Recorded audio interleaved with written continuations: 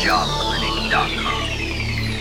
Hi, this is Mike Berg, the Job Doctor with the Job Clinic. Today we're going to talk about 6 choices every job seeker needs to make. Stop for a moment and realize these 6 decisions can greatly impact how your job search will go. Realize that job hunting today has changed dramatically in the last 3 years. It's time to discard some preconceived ideas when you are deciding how to go about 6 aspects of your job search. How you job hunt says a lot about your character, preparedness, and personality. You'll get different results when you position yourself to stand out from your competitors. Are you thoughtful and proactive, or are you lazy and entitled? Do you want to be seen as a go-getter or just one more person hoping to gain an employer's attention? Consider these 6 choices you make when applying to jobs, sometimes without even realizing that you are making them. Number 1, using a shotgun instead of a focused approach. Do you send your resume far and wide just hoping an employer will respond? Or do you send out just a few well-researched and crafted applications? Number 2, how you advertise your availability.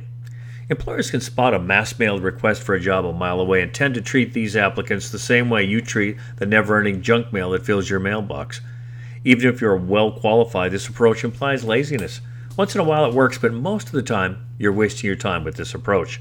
Don't measure your job hunt by how many applications you submit, but rather by the quality of applications you submit that are well suited to your background, skills, and achievements. When you take the time to research every employer you are serious about and write a remarkable cover letter that matches your company's needs to your capacities and achievements, you'll significantly increase your chances for success. Number 3, answering ads instead of using ads as a research tool.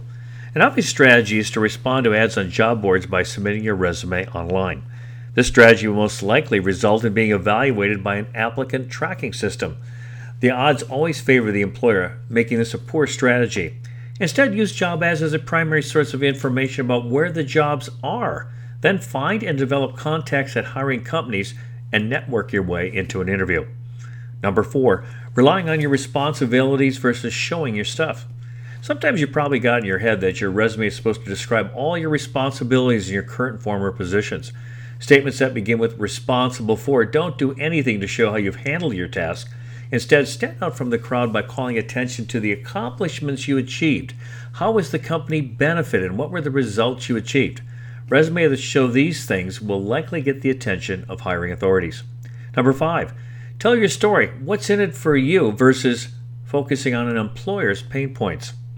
Often job hunters feel they could only get someone to hear their story they would get hired, and the stories they tend to tell go on and on and on.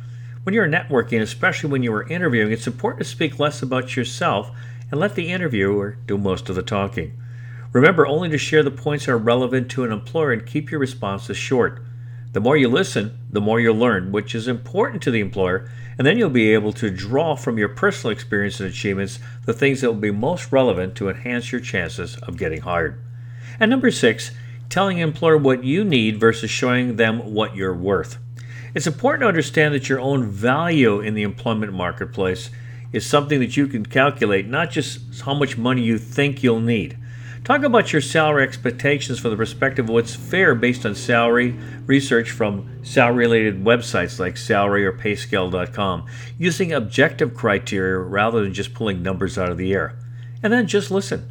There may be good and valid reasons for an average offer, or you might just have made your case for a better than average rate of compensation.